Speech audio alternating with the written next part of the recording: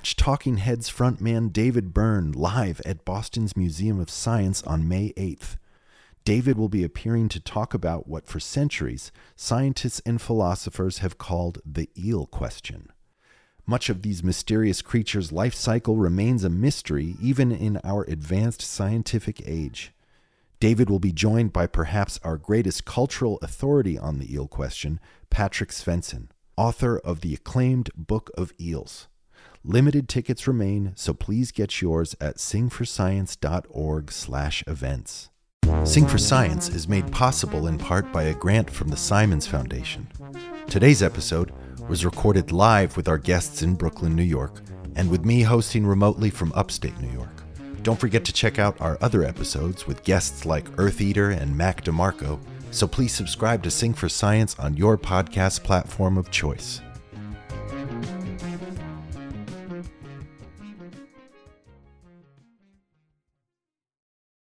Nostalgia allows you to relive the past in your brain. So, something that happened to you when you were 17, when you think about it, it's not just in the past anymore. It's coming back into your present because you're thinking about it in that moment. And that has an effect on you psychologically and neurally in your brain too. Mm-hmm. And that's how you can study it. You can study it because it expresses itself in the present, even though it's about the past.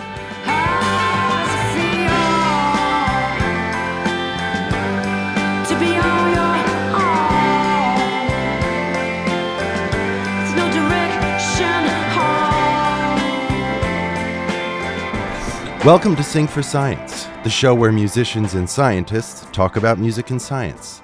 I'm your host, Matt White. Each week we'll talk about a song by our guest artist and how it connects with our guest scientist's area of expertise. Today we'll be speaking with Shawn Marshall, best known as the artist Cat Power. Shawn's voice is one of the most hauntingly beautiful of her generations, and the timeless sound of her 10-plus albums spans folk, soul, and beyond. Cat Power's latest project pays homage to Bob Dylan's historic 1966 Royal Albert Hall concert album. Song for song, Shawn recreated Dylan's performance in its entirety last year at the Royal Albert Hall and has released it as a live album entitled Cat Power Sings Dylan.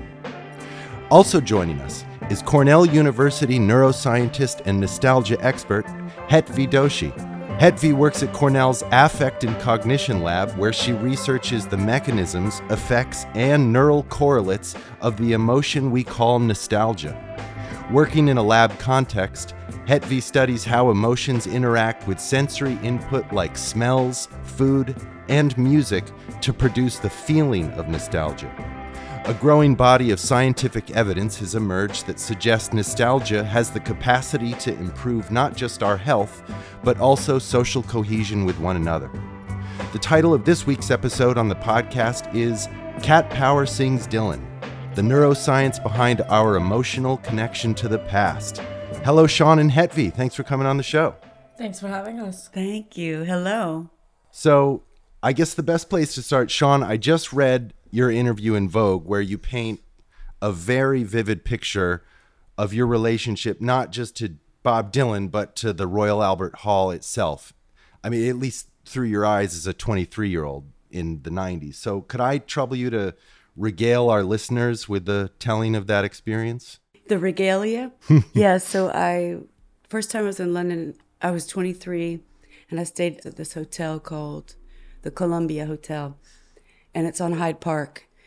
Coincidentally, just before the pandemic, I was able to open up a summer concert series. I opened up for Neil Young and Bob Dylan in that same park, years later. But anyway, when I was 23, I walked through the park, had no idea where I was going. And I came through the park to the other side of the park, and I decided to take a right. And I walked and walked and walked. And I saw the building, the structure. I saw the words on the side of the building, Royal Albert Hall. I basically loved Dylan since I was very young, but when I saw Don't Look Back, I was either 19 or 20, the documentary Don't Look Back, sure, about Dylan during that tour in London, and I just sort of was just pretending, smoking my cigarette, and just kind of pretending in my mind that like no one was there, but I was just leaning up against the building pretending that it was 1966 and that Bob was going to open the door and that I was going to say, hey man, can I watch the sound check? And then in my mind, I like went in with him, and I went in and like became like, you know, his girlfriend or something in my mind. So I did that for a few years whenever I'd visit London and stay at that hotel, the Columbia House. Can I ask what you were feeling when you were there, like in your body? In my body, I was feeling connected to him. I was feeling like, because I think I moved around a lot as a kid, I loved the nature, and my imagination was I could like very easily pretend. Yeah. And I pretended all kinds of things. But I think that when I felt like I was connected to him just because I was imagining it. Oh, the only reason I asked that is because nostalgia is also like, you can feel it like coming up in you, you know, sometimes when you were like, I can so see myself standing in that place with him, even though I've never probably met him. I hadn't met him at that point, absolutely not. And imagination is a very powerful thing. Mm-hmm. Okay, so you know Bob. Yeah, Sean? I met him in 2007 backstage in Paris, and then after I announced that I was doing the show, he announced that he was playing the same cities, and I was lucky enough to coincidentally be staying at the same hotel, and I got to say hello, and he got to say it's good to see you, and I got to see him play the next night on Halloween of last year, and it was the best I'd ever seen him sing. Are there certain Dylan songs that you can listen to and sort of be transported to that time you first heard them, or to a period of your life when you were listening to them a lot? Yeah, definitely. There was this record I got, I think I was 17, and I'd never seen it before. It was called Another Side of Bob Dylan. Just by the way the cover looked, I thought, oh, maybe it'll be like real simple, like Billie Holiday. Maybe there won't be a lot of instrumentation. And so I played to Ramona. And as a young girl, we grew up, you know, with a lot of social construct that doesn't speak for us in film, in school, in religion, in home, you know, in the neighborhood and stuff, at work. There's a lot of places where we don't have anyone that speaks up for us or that speaks to us as acceptance or whatever words I'm trying to say. But anyway, so I heard this song at 17, and I still, when I hear it, I feel so thankful that I heard it at such a young age, because I never have heard a man sing so eloquently, like protectively about a woman before. And when you hear that now, are you feeling that same greenness or vulnerability as a 17-year-old? Yes.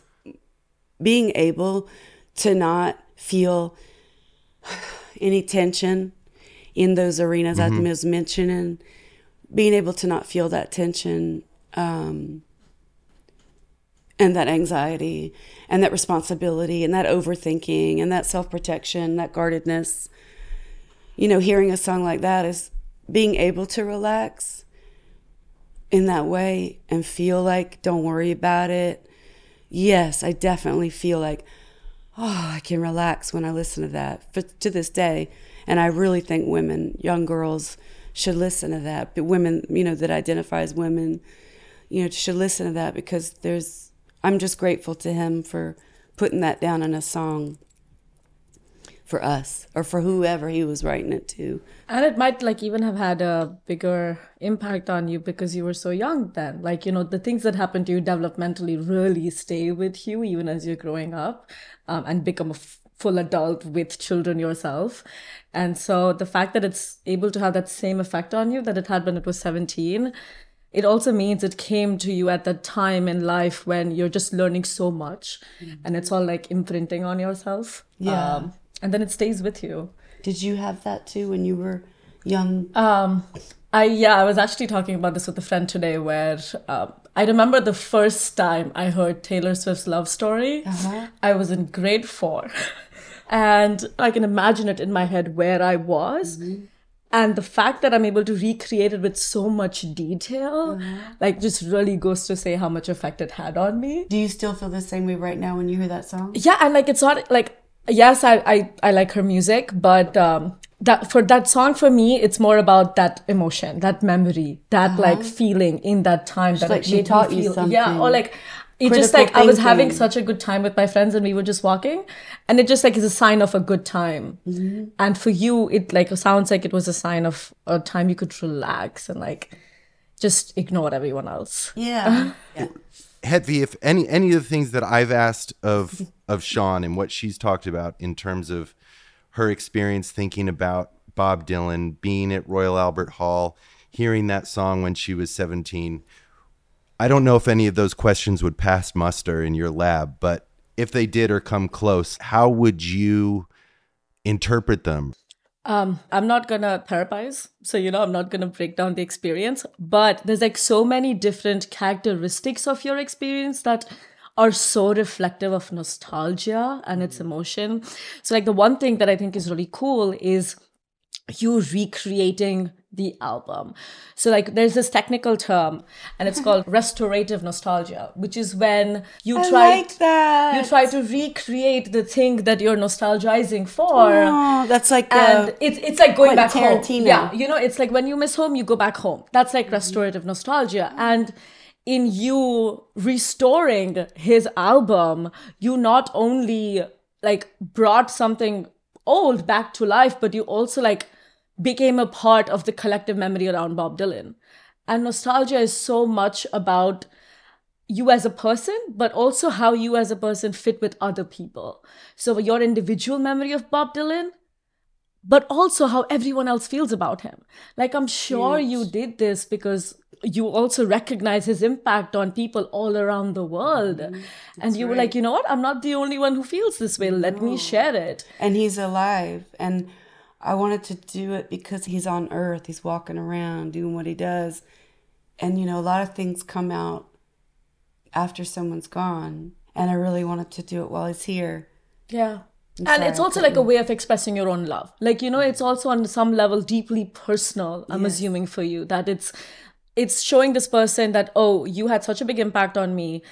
This is how I'm going to show my love to you, that I'm going to like recreate your album. People express love in a very different way, right? So like one of the things that I study is food nostalgia. And especially after moving away from home, I miss home food, right? And so one of the ways and you in can't which cook, can you? so I mean, you know what, I love cooking. It just takes me forever because I like experimenting and I like exploring, and the kitchen is a mess and I'm like, God, I can't do this. A messy kitchen is a good food.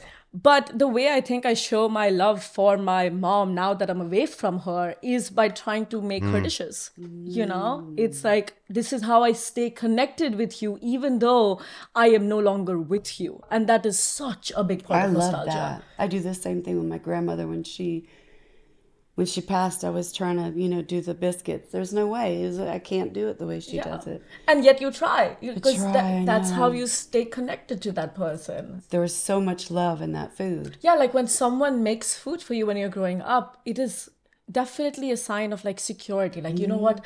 I trust you to give me food that's safe for my body. And that creates a connection to that person. True. And, we don't think about food and emotions always in the positive light in media, especially, you talk about like emotional eating and don't eat when you're sad and stuff. Yes. But it makes sense for us to have emotions about food. That's so We true. eat 3 times a day. Yeah, or more. Yeah, and we eat with people we love. Yeah. You usually don't like sit That's down true. to eat with someone you hate. That's so true. Yeah. Where I'm from in the South, soul food. You can go in any restaurant and get like the classic soul food, which is delicious. And it's real specific, so there's so much love in there. Well, so you're talking about this idea of displacement, which comes up in the research I've read. So can that apply to both place and time? I mean, here we are in New York. Sean, you're from the South. Hetvi, you're here in the States from India. And we're talking about this really hallowed ground time period with mid 60s, early Bob Dylan. Like, it seems displacement, can that apply to both time and place? And what's the difference there? How do you look at those as a researcher? There's this person, Svetlana Boyam, and she wrote this book called The Future of Nostalgia. And she's a really good scholar. She is not on the experimental side of things. She was more in anthropology and understanding ethnographic studies and so on, so understanding people. And she said this one line where she was like, nostalgia exists in a long distance relationship. And I think that line really captures so much, that the way it's defined even in modern times and was defined previous is that it's a longing for the past. You know, it's bittersweet. It's not all positive. It's after something has usually passed. It's a sense of irretrievable loss. Like, you know, there's something that's been lost that you can probably never get back. It comes from longing. It's such a weird emotion that, you know, you can feel happy and sad for lots of random things. And probably you and I can feel happy about the same thing or sad about the same thing. But what I'm nostalgic for, you're probably not nostalgic for it at all. Really? And that's because it's from our life history. Like, you know, your grandmom's biscuits, you must love them. But for me, it's like my mom's lentils and rice, you know? Like, it's such a different trigger for both of us. But the way we feel is so similar to each other. And so that's like, nostalgia is such a big memory part. But when does memory come into play? When it's in the past. When does memory come into play? Like, when it's in the past, like, you know, it becomes a memory when it's like no longer with you, and then it's like the way you relive that is because you think about it again. You have that memory again. Do you know about EDMR or? Oh, EMDR. Yes. EMDR. The therapy method. Yeah. Does that has something to do with nostalgia, right? Interesting. So I don't know if I can speak scientifically to EMDR, though I do have personal experience with it. But I've actually never put them together in the same bucket. So maybe it's something I can think about. But I get your point about EMDR. It is also about memories. But one thing that I was, you know, that Matt asked is that, like, how do you study something so ephemeral? Like something you can't even like place your fingers on. So there's this very interesting thing about the brain, okay? And it's something I think as scientists we kind of make fun of sometimes. The one thing to know is that at all times, you're using every part of your brain. It's not like right now in this moment, I'm only using 10% of my brain. I'm always using every single part of it. Yeah? Question. Yes. What happens when I don't even know what this is called, but when you're using your brain and you can sense that you and the other person are thinking together at the same time. You're talking and we're both understanding what each other is saying, but you sense that you guys are also thinking without words on a different level. Okay, so that's a little tangential, but I do have a slight answer for that, is that there are some studies on brain synchrony. Yeah. And like how brain waves can sometimes sync up when people are having conversations. Yeah. So there's a lot that I know, but there's also a lot that I don't know. And this is one of those things that I don't know much about. But I would think that reasonably it might be happening because you and I are probably talking about the same concept, or you and I are engaged in the same kind of task, which is talking. Because even though your brain is active as a whole, there are like certain parts of the brain that support certain processes. And so if you and I are doing the same kind of task, which requires the same process, we might have similar activity to each other during that time, which is also how you can study brains. And so to go back to the question of like what lights up in the brain, I put it in quotes only because it's not that simple, but for now we'll stick to that. There's not been that much research on nostalgia and the brain, in all honesty, but the little bit that has been there, they show that, you know, systems that are with your memory, so your hippocampus, which is like really known for time travel, that you going back to you being 17, reward systems. So like, you know, the ventral striatum, the ventral tegmental area, substantia nigra, like all these dopamine systems. Reward systems. So what are some other examples of rewards? Oh yeah, food, sex, drugs. Like really primary rewards that would cause laughter. A dopamine cycle. Yeah, laughter. I don't do drugs. I don't have sex. You eat food. Drink. You do music. I do eat a little bit. When you perform, when you perform, I would have sex. But there's such a thing as laughter meditation. Sign me up. Oh, it's the Comedy Store in Sunset Boulevard in Los Angeles. Okay, so reward systems. Yes, it activates rewards because, you know, it can be rewarding to eat something that your mom used to make, or it can be rewarding to listen to Dylan's music. But the interesting thing that actually I'm studying, which hasn't really been studied before, is how nostalgia is almost felt in the body. A lot of research has been done on memories, but nostalgia also involves other processes in the brain that are not just about memory.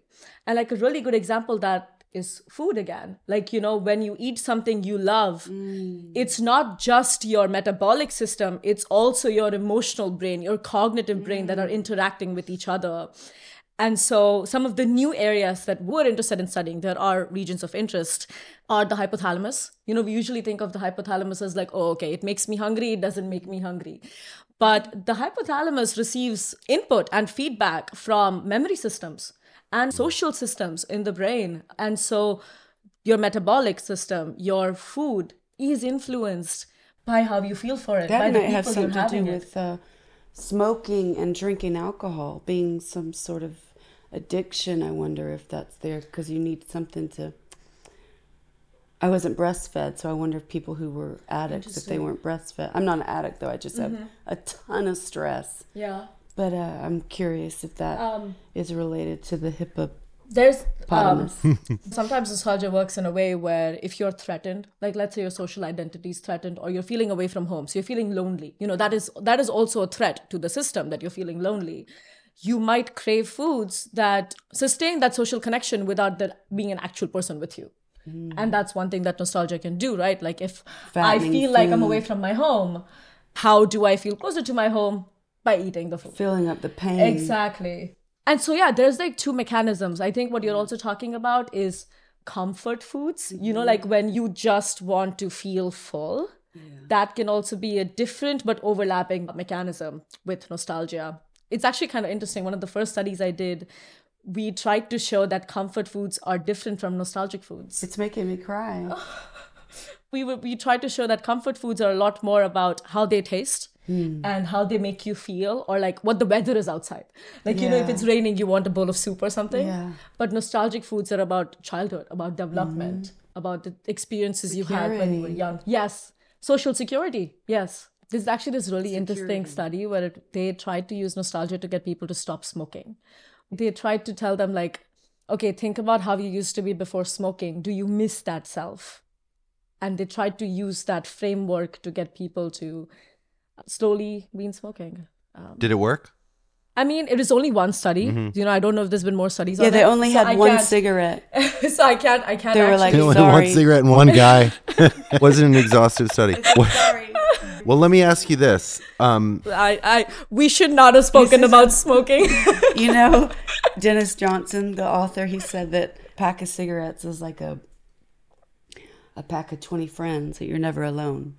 And I think that has something to do with that feeling what you're talking about. The coping part, the coping mechanism part. Yeah, it might. What's the word we're studying today? Capital N, nostalgia. Capital N. Let me ask you this. No. Hetvi, because the way that you and I got connected was through your study of consciousness. Wow. How does nostalgia connect to that, which is a very rich field for study and opinion, obviously? Yeah, we got connected through my interest in consciousness because the person who had been on your podcast before, Shimon, he's on my committee that I work with. And the reason why nostalgia and consciousness connect, and I think any research well done can connect to consciousness, is because of this really fancy word, which I'm going to throw out there. It's called qualia. But all it means is just the subjective experience of being. Like observing yourself. Of just being. Like like any like moment of awareness or vision or taste or smell, or like just that experience of it. And the reason why I love nostalgia and I study it is because I think it is such an interesting experience. Like I'm very interested in how people live nostalgia. So like if I was to put a trigger in front of you, like if I was to play a Dylan song right now, what would happen to you? Like, you know, that phenomena of you reliving it. Yeah, it's like a dimension. It's a destination. And like, what's really interesting is how it combines so many different things. It combines your senses, because it's auditory, it combines your memory and your like self-identity because it's a part of who you are. And physically, if you get the goosebumps. And it's embodied, exactly. Yeah. Like it's something you can also Vibrational. feel in your body. And so I think I've always viewed nostalgia as a really cool topic of interest because it has all this really interesting intersection with topics all I'm interested in. And so for me, it also offers me a window to study all of these in a realm that is so personal to the individual, but also very common across how we all feel it. But one of the things I wanted to say, which involves consciousness, which involves nostalgia, is that when I am doing press for this Bob Dylan Live at Royal Albert Hall from 1966 recording with different journalists, one of the things that I've noticed that I've been saying is that because of the sort of spell that a song can provide someone, just some call it Holy Spirit, some call it, I don't know, but there's something that connects us all. That line, that thread, that human thread, and that consciousness is available to us all day long around the world. But do we have a way to connect in? I think through music is the easiest way. But so that's why I did this record. That makes sense. Because I believed that people around the world, people that are old as my parents, from their 80s to my age, would love to hear it. And I think they have kids and grandkids now. So we need that consciousness, for our planet, for our rights, our women's rights. We still don't have equal rights in this country, and I believe that consciousness, that nostalgia and that consciousness, that's why I put out this record. And I think, so you and I have very similar motivations in this one way where I've started something, it's called the Community Nostalgia Initiative. And it's a little bit like what you are talking about, where I wanted to create a space where people could share their experiences of food nostalgia. And we're asking people, submit an art piece that captures your experience of nostalgia. It can be anything. A sculpture, a painting, a sketch. Who are you asking? Everyone on campus. It can be faculty, staff, and outsiders are more than welcome. Cool. But the whole goal of that was to be like, we all feel this, but in such different ways. Let's come together, exhibit those ways. Yeah, communicate about it. And share our distinct experiences of the same emotion. And what's really interesting to me is that it seems like you're celebrating nostalgia and celebrating the experience, drawing people to it. And like I said, there's this growing body of evidence that it actually has health benefits. Yet I just feel as though so often we're being browbeat. This idea is being drummed into us. Be present. Don't live in the past. So as a nostalgia researcher and what you're doing with this initiative, how can you speak to that? Is it possible, I'm going to interject, is it possible that with any horror to transform it with nostalgia, to transform the survival of the horror into something beautiful? That's perhaps why it's healthy. So, okay, I'm going to address Sean's point before yours, Matt. Sorry. Never. Are you mad at me? So that is a really good point that you bring up, because nostalgia has been highly correlated, especially waves of nostalgia have been highly correlated with times of global displacement. So the way nostalgia was founded or started, it was actually thought of to be a disease. In 1688, I know, there was a doctor in Switzerland, his name is Johannes Hofer. Switzerland.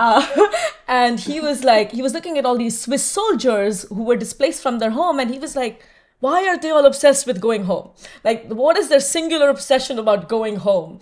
And so he came up with this word and he called it nostalgia, which is a Greek word, but not from Greece at all. I didn't know that. Yeah, and so it started as a disease. And the way they used to treat it was with opium, with leeches. Yeah, with addiction. But the best medication, they said, was to go back home. They were literally return home. And of course, now for us, it's no longer a disease.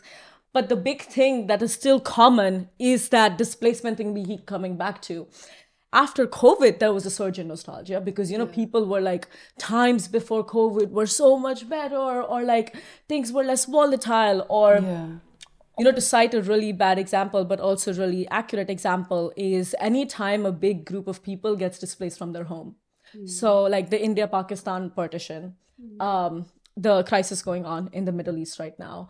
that such large scale displacements can really create this collective experience of my homeland and like, you know, what is happening to my homeland. And that are times when nostalgia is super powerful because it helps you maintain that connection to your past. And because genetic code, we have memory attached to our there is methylation. DNA, so what's that word? triggered. Methylation? But yes, so actually I know that guy. so DNA methylation is when there are changes to your genetic code because of your experience with the environment. And it's been studied in rats and stuff. And there's also demethylation, which is when those changes go away with time and so on. But that was just an offshoot of the genetic code thing she was saying. But the one thing I did want to stress is something that I think everyone should know is that as a scientist, personally, I am not really convinced by the evidence that everyone should nostalgize. Yes, nostalgia like really helps with social connection. It really helps with like maintaining your identity when things have changed for you. But the actual benefits of it on your well-being are very conditional on like how nostalgic you are as a person in everyday life. Mm-hmm. And those who are more nostalgic, the benefits are stronger for them. But that's the same thing as like, you know, those who exercise more, the benefits are better for them. You know? That makes sense. So that's that small caveat. But what's important is that if you think about it, if you just existed in this moment and the past was not into play at all, you would have no identity. If you just lived moment to moment. I see what you're saying. And the past didn't exist, you would have no identity. And like identity really links the past and the present. And that's why nostalgia has such a strong effect on you, on your identity. I'm curious, are there any of your research, do you know people and have some interesting information about AI? There's nothing as far as I know on AI and nostalgia, but nostalgia is something that's currently being studied across lots of different disciplines. And there is this really interesting thing about why do people like to play video games that are so old? And the reason why people think so, the media researchers, they say nostalgia. Or like, why do people like to have record players, even though we don't need record players anymore? Maybe because of the nostalgia. It's actually one thing that I wanted to ask you, which I'd been thinking about. Are you like nostalgic at all for how music used to be made versus how it's made now? Absolutely. Yeah, absolutely. I did this record called Sun, S-U-N, back in whatever, it took me 4 years to get it done. I played every sound you hear on that thing.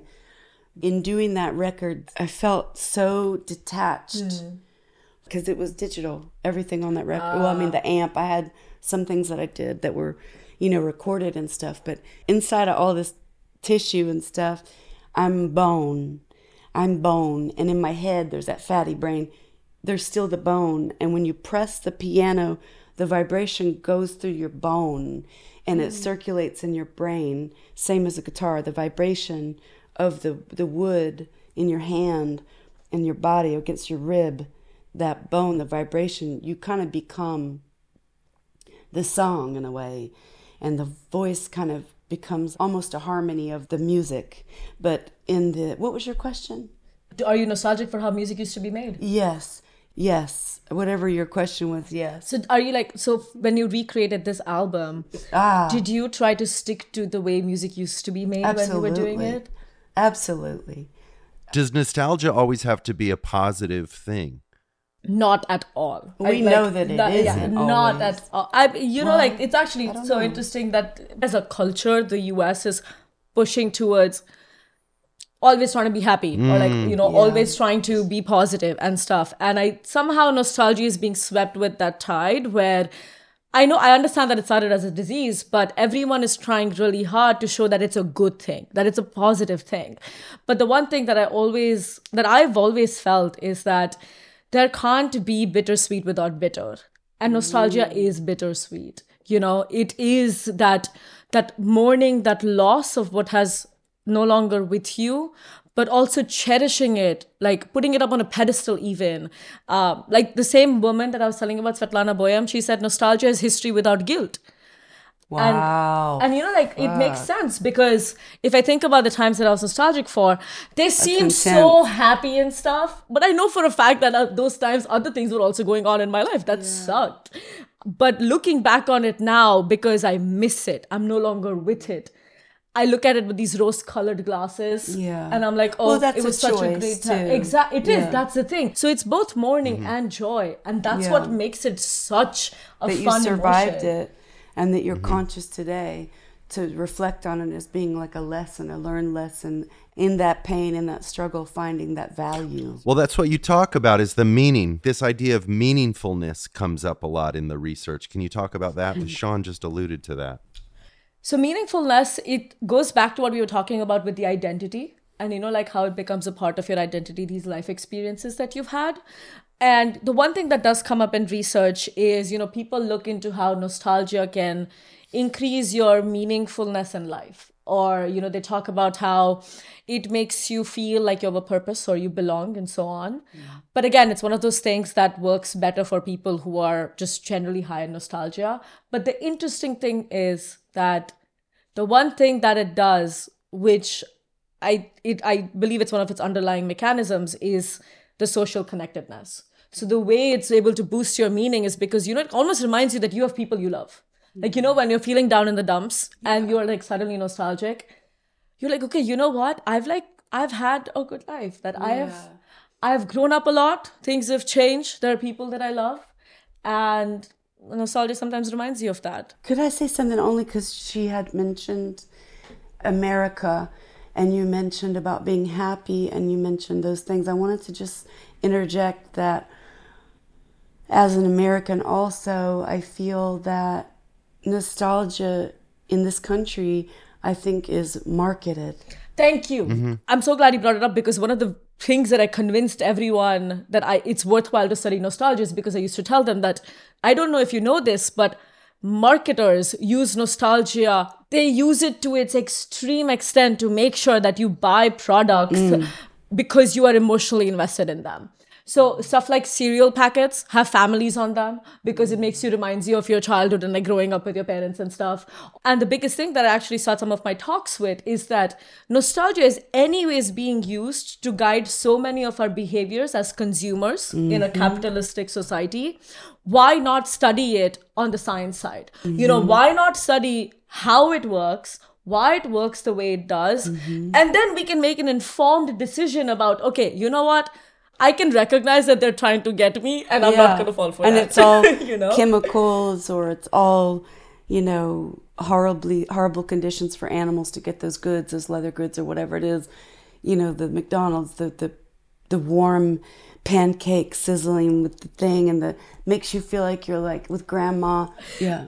But that's why it's interesting, because then you can sometimes start thinking, okay, if I feed my kids foods that are good for them, but also like I create such a good experience around that food. Yeah. Eating with family, eating together, being happy.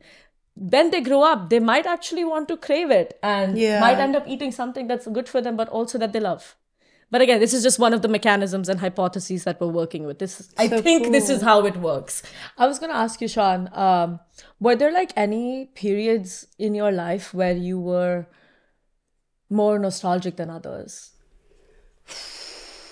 Because there's... I think as a kid, when things started, in the home got a little like, my stability was kind of broken up. I used to always think, I wish I was 6. I wish I was 6. I used to think about that all the time. And that was just because I remember there was a knowing me, and then there was like an unknowing me. And I really craved for that.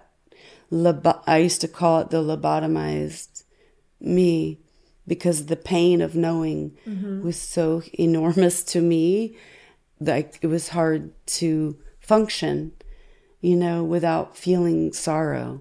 So I preferred to always wish that I could go back to being 6 when I was like in a tree pretending I was a gorilla. And trees don't hang out in gorillas. We all know that. But there I was. I have a 10th grade education. I failed. There's a lot of people, I think, with the economic disparity in this country. A lot of people don't have that education, and they'll unfortunately never see the inside of a university or a professor, or never know what their gifts are, never get those grades, never have that. So it'd be cool to all this information y'all have just to share it with some basic bitches. No, I mean, like that was honestly the biggest reason why I wanted to do this podcast, is because I'm a very strong supporter of open science. Is that a thing? It is actually a growing movement now where we're trying to make sure that the way we do science, everyone can understand it. We're trying to do more communication with the general public. But my biggest thing has always been, what I study is people. If I can't tell the people that I study what it is that I'm studying, I've kind of failed. What's the point? As a scientist. Yeah, that makes sense. If I'm trying to understand who they are and how they work, of course, I do it also out of like personal curiosity. But one of my biggest goals, and that's also something that actually my lab has also taught me really well, is community outreach. That, you know, our science is not supposed to just be isolated to the lab. Yeah. There's like people that we can get involved, even if it doesn't directly affect them. Knowledge is a very powerful thing. Like education has lifted a lot of people that I know, including myself, out of like situations that they might not want to be in. And I want to be able to pass that on. That's cool. That's why it's important to talk about these things in a manner that everyone can understand, right? That is a direct quote from, do you know the song Cult of Personality by Living Colour? Oh, yeah, I love them. Well, you know, the opening has that Malcolm X quote, but you pretty much just directly quoted that, Hetvi. Yeah. That's the goal, baby. Yeah. Isn't there something called vicarious nostalgia? There is, there is, which is, it's a very interesting phenomena. It's nostalgia when, you know, if your parents are telling you a tale from when your great-grandparents were alive. My grandmother, yeah. And you've never lived it. But I can see it. Yeah, exactly. You wish you could be there. You wish you could live it again. Yeah. That's vicarious nostalgia. Like, it's feeling nostalgia for like an experience you haven't lived. And it's, you know, it's almost like Cleopatra did not kill herself. I believe I'm trying to I don't know if that's nostalgia, but... Or the truth that needs to be uncovered. And I'm sure it's written down in some fact book that they buried. We're going to find it. We're going to have you back on with an archaeologist and Egyptologist. Oh, that'd be so fun. Shakti. We're going to get you in some khakis and a safari hat and a pickaxe. You're going to find that shit. Nah. Well, listen, I can't thank you both enough for doing this. Thank you so much. We had such a good time. Oh, God. It's so bad. Bye, y'all. Be sure to check out Sean's latest album, Cat Power Sings Dylan, out now on Domino Records. And you can catch her performing it in its entirety live on tour this winter. The tour kicks off at Carnegie Hall in New York on Valentine's Day and wraps up at London's Palladium on May 1st. For tickets and more information, please visit catpowermusic.com. To keep up to date with Hetvi, you can visit her website, hetvidoshi.com. And to learn more about the Community Nostalgia Initiative, please visit thecommunitynostalgiaproject.com, beginning February 2024. Sing for Science is co-produced by Talkhouse and made possible in part by a grant from the Simons Foundation. Our music is by Panoram. Social media manager is Bailey Constas. Location engineer Chris Villapeg. And digital producer is Keenan Cush. Special thanks to Isaac Brock, Shimon Edelman, Ken Weinstein, Harper Beatty, and Jake Owen for helping make today's episode possible. If you like the show, the best way you can support us is to give us a review, tell a friend about Sing for Science, and subscribe on your podcast platform of choice. For more information, go to singforscience.org and follow us on social media at Sing for Science. Thanks for listening.